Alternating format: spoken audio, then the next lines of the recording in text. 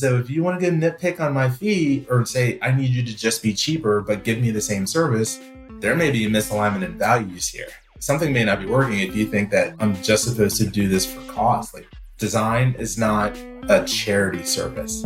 Construction is not a charity service. It shouldn't be. So pay for what you value. Welcome to Disjointed. Our podcast mission is to bring a voice to the problems facing decision-making in the built environment. Today, communication and processes are disjointed in the world of design and construction. Work happens across tools, teams, and timelines, making it hard to keep everyone connected. It's a constant challenge to reduce friction and meet project expectations. We believe there's a better way. Well, welcome to another episode. I have a great guest today. We're going to unlock some of the new positions being created in our world of pre-construction here. I have Damian Hamlin with me. Damian, say hello. Let everybody know where you work, what you do, and we'll get rolling. Sure thing, Jeff, man. It's really great to be here with you. Thank you very much for the opportunity. Again, Damian Hamlin. I am an integrated design director with McCarthy Building Systems. I am currently in Atlanta. Nice. So that's a kind of a new position in the world. Give me a little bit of an idea. On our side, we hear it called a design manager a lot, but you've got a lot going on in the changes in the way we're delivering projects. Yeah. So ultimately, back in the day, I would say design management wasn't really needed because we were collaborating more. Across the industry, we found these separations. We found these niche professional services. You had your construction manager over here in a silo. You had your architect over here in a silo. You had your owner or your owner's rep over here that was kind of brokering the piece and looking for some collaboration. We're looking for a better way to do that. Coming from the McCarthy side of things as a construction manager, we felt the need to be more collaborative, try to find ways to bridge the gap between architects and construction managers through the entire project delivery. So these design managers, what I pride myself on is having a solid understanding of construction, risks, liabilities, expectations, business model, and then the same thing on the architectural side. We let these things get so disjointed and so separated that when we have to come together and work as a team, we've been screwing up. We've been making it a lot harder than it needs to be. Everyone's been afraid of liability or afraid to give up trade secrets or afraid to not appropriately, cover their backside. And through that, we're not talking. Everyone's guarded, or there's a lot of miscommunication or talking past each other. And the projects are suffering. The people who are trying to execute the projects are working way harder than they probably should be. There's a lot of rework, and I know there's a better way. There has to be. It cannot be this hard to build good buildings. You hit on a couple of things. I mean, I think fear has led us to a lot in the industry as to the way we operate. And I mean, risk avoidance and fear kind of drive a lot of that. How have you guys gone about in the process of breaking that down and sort of addressing it? Because you can't just say, well, don't be afraid, right? Right. So fear drives us to make some really terrible business decisions. Now, there's some practicality. Like, for the things you don't know, there's a reason to be fearful. So what do we typically do? We add some contingency to projects. 100% makes sense. In scheduling, we have some concerns about the schedule, design issues or construction issues will come up that we didn't anticipate. That's humble. That's the right way to think about it. Like, we don't know everything. So you put in float in your schedule. Those are the types of things that make good business sense. And I'm glad we have those practices in place. But when you start to build these walls up as a protection mechanism, you're not communicating or you're not sharing information. You're not exchanging models. You're not talking about contract scope of services openly, or you're afraid to talk about your fee. You're afraid to talk about your profit, which are different depending on who you're talking to. Like, we built up these walls based on fear, and we're not collaborating, and then we're not making the best decisions. So we're talking about these things more openly. We're trying to create more transparency in our operations. We're trying to exchange models without fear of getting lambasted or slamming somebody else for not making a good enough model. We're trying to find ways to collaborate that says, hey, if there is a little bit of risk or some unknown in this, let's talk about it by showing some vulnerability and saying you're not perfect. But, our industry says if you're not perfect, you're liable. And therefore there's the fear. So.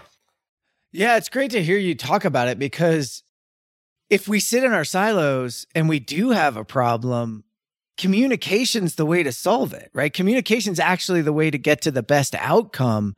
But at least in former delivery methods, we weren't really incentivized to do that. You were actually incentivized not to. You were incentivized to try to shift blame, shift responsibility, point out what somebody else may have done wrong, instead of owning your piece and simply moving forward with, hey, we had a problem here. We didn't catch it in time. This happened, that happened. We need to talk about it as a team and need to come up with the best mitigation strategies. We struggle to do that because there's this liability that we think people will, on the other side of the table, will take advantage of. And from time to time it happens, but in general, I think if we give each other some grace or the benefit of the doubt, you can talk about not being perfect. They will talk about not being perfect. But let's say you're still getting a 91 on the test as opposed to 100. That's okay. That's not the end of the world. Yeah. It's still well beyond a passing grade, right? Exactly. It's well beyond a passing grade. And I'm not looking for mediocrity by any stretch. I'm actually thinking that you'll get better outcomes by giving people space to breathe and communicate better. And I think that there's this great book that I read years ago, and it opened my eyes. It's by Covey, and it's called The Speed of Trust. And what happens when we don't trust one another as business partners, we start putting all these layers in place. We add this, it's not just contingency and like a dollar value for unknown things. It's not just float in a schedule for unknown activities. We literally build up all these layers of protection because we don't trust each other. And then there's redundancy in activities. There's redundancy in contingency. There's redundancy in schedule, sandbags. Like, we do this over and over and over again, and we're wasting money. We're inefficient. We're probably not communicating as well. No, we're definitely not communicating as well. All because we have these shields up and these layers of protection that are built on fear. And ultimately, the client and the project suffers. The project team is spending more time in CYA mode than solution finding mode. And that's where most of us got in the business to do. It's like, hey, this project is a puzzle. Let's try to solve this puzzle together. Nope. I'm going to try to solve this puzzle 20% of my job. The other 80% is CYA. And that's not effective use of time or resources. No, it really isn't. And one of the things is just being honest that each group is in there to make some money. I mean, there's this fear and like, hey, we're here to make money. Like, we're all in business. It's not why we're in business, but it's like, we were talking cars before this, and it's like, I don't drive my car to use gas. I drive my car to get places. But the gas is the fuel. The money is the fuel so that I can show up and I can do it again. And so have you guys found that there's a struggle to just say, hey, look, like, here is our fees. Here is where we're at. We are here to make money. Like, has that played a part in creating some transparency? Jeff, man, that is an amazing point. And this does come up a lot. This is one of the most difficult, transparency things that we have. I love partnering sessions at the start of every project. I love conditions of satisfaction narratives at the start of every project. I believe talking about making full fee on a project is not a bad thing to say. It's fair. It's reasonable. If you don't have good fees, you can't support the business. You can't do research and development. You can't innovate. You can't try new things. You can't pay good people. You can't find new talent. Fee is necessary to not just execute a project, but to grow and sustain a business, and also weather the storms that come through business. So fee is not a dirty word, but everyone's afraid to mention it because we feel like it's going to be the target that people focus on. Yep. Especially in construction management. Like, the fee that gets made, we're talking in usually percentages, single digit percentages. Mm-hmm. The cost is in 90% is in general conditions, general requirements, which is maybe another 10 to 12%. Depending on the type of project, maybe we're getting into the 15s. Everything else is the building material and the labor that installs it. There's insurances and the like, but grand scheme of things, focus on the project. Yeah. That's the driver of all the costs. That's the driver of all the effort and the energy. That's where we should be focused on. So if you want to get a nitpick on my fee or say, I need you to just be cheaper, but give me the same service, there may be a misalignment in values here. Yeah. Something may not be working if you think that I'm just supposed to do this for cost. Like, design is not a charity service. Construction is not a charity service. It shouldn't be. So pay for what you value. Yeah. Pay for the expertise. Pay for the talent. Yeah, and pay for the consistency and pay for the experience. The expertise and the experience are key. And it's really funny because, again, I get to sit here out on the side, right, and kind of roll through each of the silos. And my favorite thing is, I'll sit down with a trade contractor and I'll be like, yeah, they're always just driving you down on your fees and trying to make you cheaper. Yeah, yeah. And I said, and you're always trying to drive up and get more money back from them. Yeah, yeah. And they go, wait a minute. Is that? And I'm like, wait, just so you guys all realize, like, if you enjoy working with that GC or that CM, oh yeah, we love it. They know our process. We know each other. I'm like, so if you keep driving their fees down or taking their money, they're not going to be here. And hey, owner, oh, you love that GC, but you want their fees to be cheaper. Don't you really appreciate the quality of people they have and the quality of thought they bring and the experience? Yeah. I go, well, you want them to be in business next time too, don't you? And everybody goes, oh, wait a second. You're right. It's like, and the quality, I had this in the first season. If anybody wants to go back and listen, Ryan Furtag was there in the first season, and he talked a lot about paying top dollar for quality teams because of exactly what you said, Damian, drives down overall cost because the waste is astronomical when it comes to doing things wrong, doing rework, not understanding how to build things. So paying up front with a little bit higher fee, which is, by the way, not as huge a percentage of the overall cost, can save you far more. And I was just glad to hear you go through that. Yeah, it's an investment. I believe that it's truly an investment. You will get what you invest in. Again, we're talking about cars. I think we all would say that there are certain cars at a certain price value that have a shorter lifespan or may not perform as well in the long run as another car that may cost you more. I'm not here endorsing any single car manufacturer, but we intrinsically know that you basically get what you pay for, right?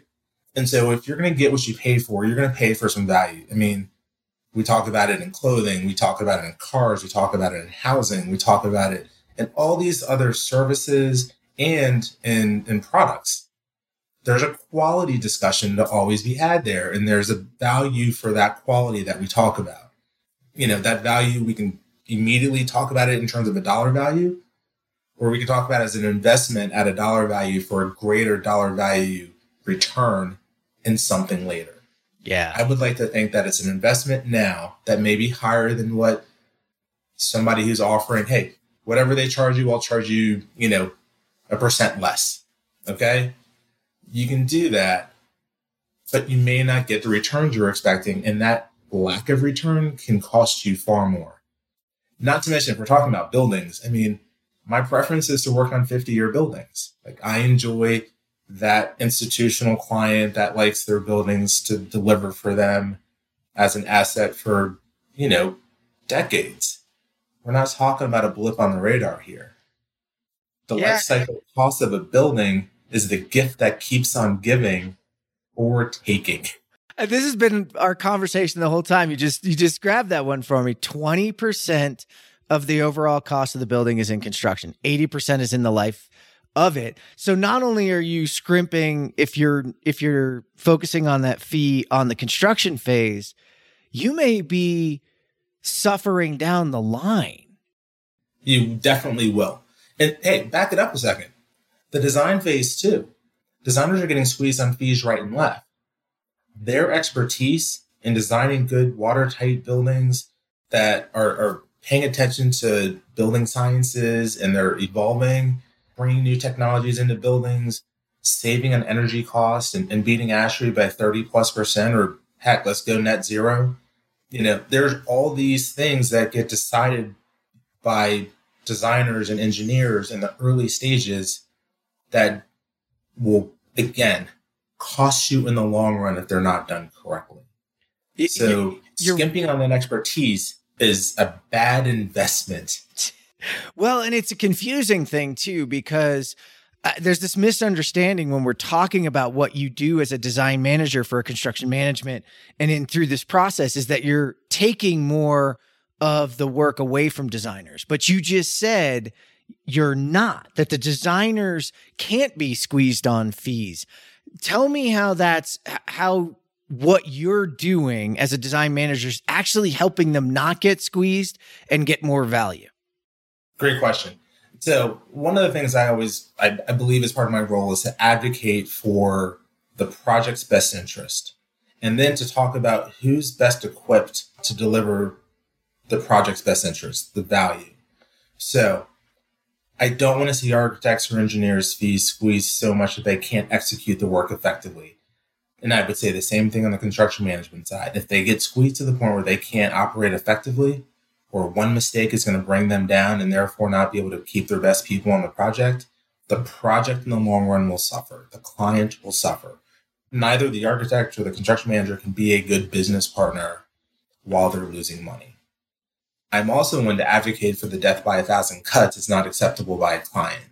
So if a client is giving you a scope and then changing that scope over and over and over again, we need to reset expectations in terms of schedule and fee for all of those changes, because the work has now become unproductive, inefficient. You've got out of sequence decision making. You're telling people to zig and then you're telling people to zag. We can't deliver our best work in that mode. Nobody could. So as a design manager, I feel like I have a position where I'm not so in the one side of the table or the other. It's purely project. Now, the other piece of that is assessing fees and getting good value is appropriate. So if I believe that, like, hey, the level of effort once we talk about it is X plus fee. If I believe that that's being taken advantage of, I have no problem saying that. Let's talk about it respectfully and professionally. Same thing on the construction management side. And then let's talk about scope of services. Let's make sure you're not doing something more than was expected or less than what's expected. So let's make sure we're all on the same page about what it takes to get task A done from a design and construction perspective. Let's talk about, reasonable value engineering. And let's say the value engineering activity for a better mechanical system or a different mechanical system. Let's say construction cost is going to save, $100,000. That sounds really attractive. But the revision to the design effort is going to cost you $50,000. All right. The net savings is still 50%. And then if you want to get into life cycle costs, let's make sure you take that into account. But it's a total package discussion to have. And sometimes we divvy each other up into these silos and we want to discuss these things in vacuums. When we discuss them in vacuums, we're probably not making whole project decisions. And the owner and the project suffer. Yeah, no, we're not. And you hit on something, and I'm just going to call it out. It's accountability across the board, right? And that accountability is driving value. So if the designers know that they have, Damian there and someone in your role there, because it's not just you at the organization doing this, you're holding people accountable, then they know they can give their best value and input and work diligently on the things that you're giving them, which means the owner gets the most value, the construction gets the most value out of it. But you're saying, listen, this is reasonable for you all to do. But hey, owner, you're now starting to cause more costs by waffling. Let's make sure we're focused.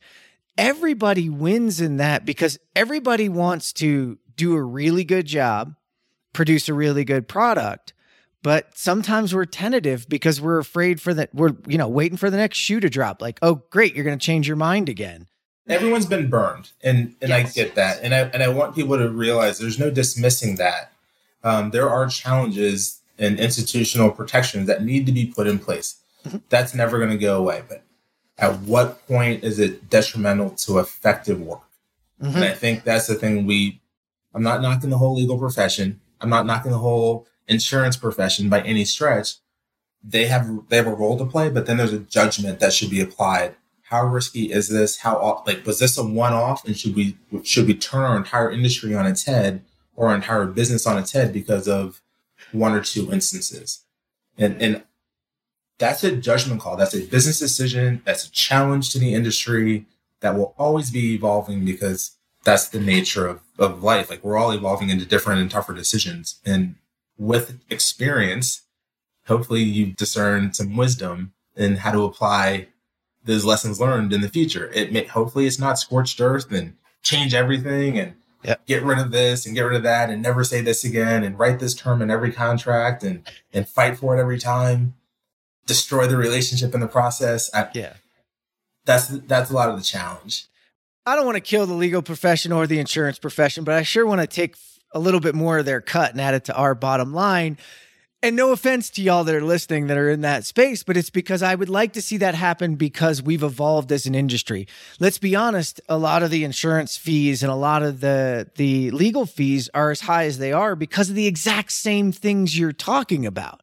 And they'd rather be focused, I think, and not just CYAing everywhere they can and adding language everywhere they can, but understanding that in the legal side, they're protecting their clients from things that, look, they can happen, and we need that piece. And from an insurance perspective, that they're getting, they're insuring on good things that we can't plan for. You said this before. We don't know everything. And so things can happen. So that's why we have those things. But I'd certainly like to see some of it come over to us on the construction side and the design side and get more back into the projects because we got better, right? Because then we're winning. I would hope that we are all getting better and learning every day through every project, through every collection of team members, that you're picking something up and learning something new and carrying it forward. Yeah. One of the other things that I think design management does, and me as a practitioner of it, my goal is to help that communication between our construction management and our design teams, because they have gotten so siloed. Often we're talking past each other, or we're failing to articulate our concerns with each other in a way that lets us work together, acknowledge the issue, and then mitigate the issue to each other's mutual satisfaction. If I've got a concern as a construction manager in somewhere over here that I'm not voicing, but I'm behaving in a protective manner without voicing the actual thing I'm protecting, no one can help you. No one can assist you. No one can address your concern. They're just trying to deal with the way you're trying to protect that issue. And vice versa, same thing. If the designer's got a concern about the liability between a delegated design component and something they're responsible for, if we can talk about it, then we can say, hey, I'm writing this into a trade partner's contract. They've got this registered engineer taking this responsibility. We don't need to double it up. Or this fear is being mitigated by this practice, how we will execute. Here are the meetings that we will do to make sure that your design intent makes it across the table and gets to the trade partner. Or we're going to have that meeting together. Who said you couldn't come? We'll be at that table together. So let's talk about concerns about waterproofing details, or let's talk about attachment details. Let's talk about, the aesthetic concern and how we want this to finish. Like, there is no reason why we have to be doing this in silos the way that we have been. When we go through a budget, like target value budgeting is another big exercise I think design managers help facilitate. What value do we want to assign to the skin? What value do we want to assign to the mechanical system? What value do we want to assign to the landscape? Well, if you've got a healthcare client who believes that walking gardens around their property is really important because they see long-term benefit in recovery, then we need to allocate the proper value to the landscape budget. If someone is really concerned about, trying to get to a net zero, mechanical system efficiency or electrical system efficiency is going to take a larger value in the capital costs because you want lower operational costs. These are how you assign values based on a agreed upon conditions of satisfaction. But if you're not talking about it, and if we're not, as a team hearing the importance of an issue or a component or a feature of the building, you can't help. You can't help. You can't be part of the solution. And then you don't understand why the value is being placed there. And you're cutting things like to your VE, reasonable value engineering previously, it was like $100,000 savings, but hey, it's actually not because of, the revisions to the design. Well, let's start at, does it even support the values that I have for this facility? No, because net zero is my value. Then I'm not willing to VE this thing out because I did architect it in such a way that it's going to do all these things over the life cycle. And those values, Damian, are shifting right now. You mentioned it in healthcare. This has been a new one for me. Like healthcare in the past was really about number of beds, fitting everything in. And there was really poor lighting. And, it was like going into an old office space or into a school, old school, not new ones. And people have started to realize that they value more than just the number of beds, but the quality of experience of the patients that come there. And they want to focus their money in those areas, like the gardens before, and open the ability to see and views. It's like, oh, you're trying to be flashy? No, it's actually proven that it's helping their patients. And overall, that's what your, owner, builder values. And it's up to you all to deliver all of that. Right. Well, and so to that point, there's a great point. So think about it this way.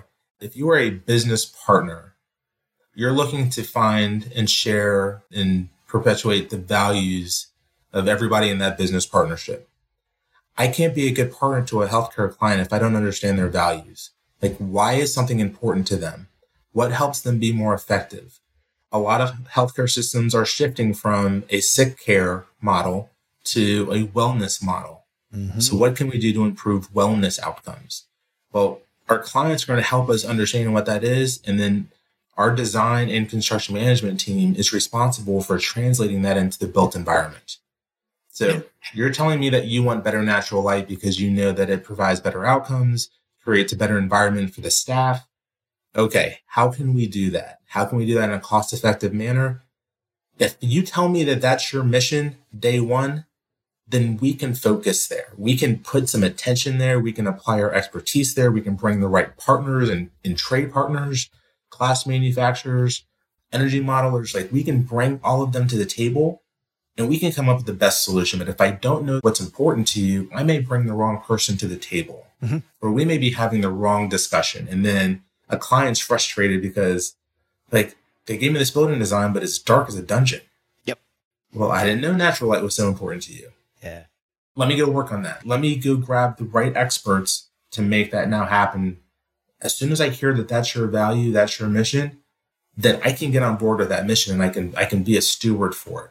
If I don't know it, I can't help. And what a great position to be in too as an owner. If you can put together a team of designers and construction management and trade partners that can deliver, and you can put an idea out there, that's the other beauty is, hey, this is what I value. Go create something innovative. And what do designers and architects and engineers love to do more than anything is design something that exceeds the expectations of their owners. And then to work with a construction team that can deliver it. Like, the best designer doesn't deliver it. So if it's not delivered well by construction, nobody wins. And nobody wins. Yeah. We all have that. We all end up with egg on our face. We have a client who's unsatisfied. We've spent a lot of resources to deliver something that nobody's like writing home about and saying they're proud of. That's my nightmare. Because we put so much effort. We all pour our hearts into this effort. It never fits within a 40-hour work week. That's never happened in this industry yet.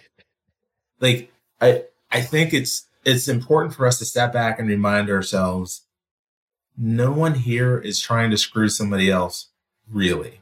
We're all trying to do a good job for our clients and hopefully have a team that wants to go have a beer with each other at the end of it. That's like Christmas, Hanukkah, Kwanzaa, all rolled into one. It's all of it rolled into one. And it's the one thing that I find all the time is at the end of projects, I find so many teams going, okay, whew, we survived. We want to do that again. And I'm like, wait a minute. Like, Damian, you give me hope because it's people like you that are aligning folks to get value out of what they do, but at the end of the project go, that was awesome. Let's go do it again. And everybody wanting to high five and win their way into the next one to all work together, right? Why can't we deserve and have that new experience? Wouldn't that be a different way to end? Like, my wife would be happier because I would probably come home happier. Like, we all pour ourselves into this business, and we got into it for what I believe are pretty, altruistic and positive reasons. And then we fall into these silos and these traps. And then it's like us versus you. And I'm like, I'm not interested in the us versus you. Like, if I wanted to go be against somebody, then I would go into professional sports and be on the opposite sideline of somebody else. Like, that's not what we're here to do. Yep. And I definitely don't want to put a client in the middle of a designer and construction manager trying to referee between some grown adults who are not on opposing teams. Yep. I mean, I'm afraid that that's where our market had gotten to for a long time. And we're just finally remembering to come back to one another. And instead of like, hey, you sit on this side of the table, I'll sit on this side of the table. Like, hey, why don't we try sharing office space? Like, why don't we sit next to each other, like shoulder to shoulder on this and really collaborate? So before the designer goes and inefficiently draws 15 options, let's talk about the one or two that really do make sense, that fit within a budget, that fit within a schedule, provide some guidance on waterproofing details or curtain wall skin systems. And let's hone in there before we go waste a bunch of effort, energy, and time, and then just leave people frustrated. Well, and to wrap it up, you've got it. Like, so much of design intent and delivery doesn't just take into account aesthetics. It takes into account that waterproofing. It takes into account all of the things that you were just covering from a technical perspective as well. And cutting it down to one or two options also allows us to deliver that with more quality. And then again, as a designer, and all the designers I've talked to, architects I've talked to, design intent, making it to the field, making it to the finished product is so much of what they're focused on. And it seems like you're doing that and you're facilitating that process. We're getting better at it. This is a team effort. It's a team sport. And it's the goal of it for me is to say, if we absolutely cannot make something happen, let's talk about it quickly. But let's pivot to something else that can and gets us close.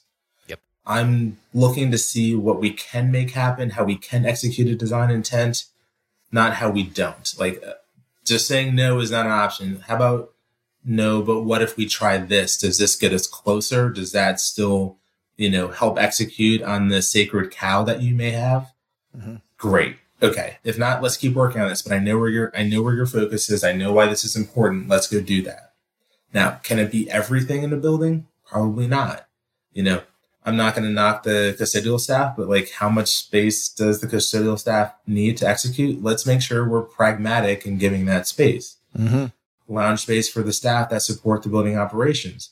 Well, if your employee retention program as an employer is really important and we need to put some extra oomph there, then tell us that during the design phase, and we won't look at it as a space to save cost or save value.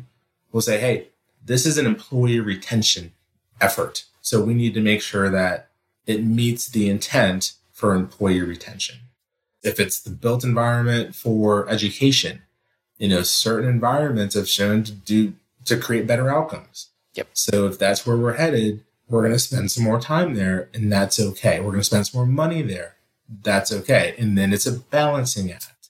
Yep. But as long as it's transparently done, I think everyone can understand, hey, we're placing the value where the team, through conditions of satisfaction, have agreed they need to be. Yeah. I mean, I'm gonna sum it up with, communicate your values to us and we'll give you value back based on that. And that's what we're going to do. Thank you. I'll trademark it or I'll just give it out. Everybody can use it. Damian, we could go on for hours. We did earlier in the pre-sessions. I could continue on, but I got to wrap us up so that we have an episode here people want to listen to. Tell people where they can connect with you if they want to learn more about what you're up to, or at least what's going on in the world of McCarthy and the world of Damian, because I think people are going to want to know more about you. I'll be surprised, but always welcome. I enjoy good conversation. I enjoy bouncing good ideas off of folks. This is how I think our industry gets better. So you can find me on LinkedIn, Damian Hamlin. I'll be at the Design Build Institute of America conference coming up in November. I'm a big proponent for integrated project delivery and through design build work and design build contracts for sure. I'm bouncing back and forth between the East Coast and the West Coast right now. So catching me in the airport is not surprising at the moment. But dhamlin@mccarthy.com. You can email me directly. I'd love to talk to anybody who's got great ideas or the same passion. Seriously. I think you will, and I'm looking forward to meeting you in person at DBIA's annual event this year. I'll be there, so we'll definitely catch a beer, and we'll definitely continue these conversations. So I want to thank you for tuning in to this episode of Disjointed. Remember to subscribe to the show on your favorite podcast app so you don't miss an episode. To learn more about Disjointed or read the show notes, just stop by disjointed.fm. This show is brought to you by Join, the decision-making platform for the built environment. Learn more at join.build.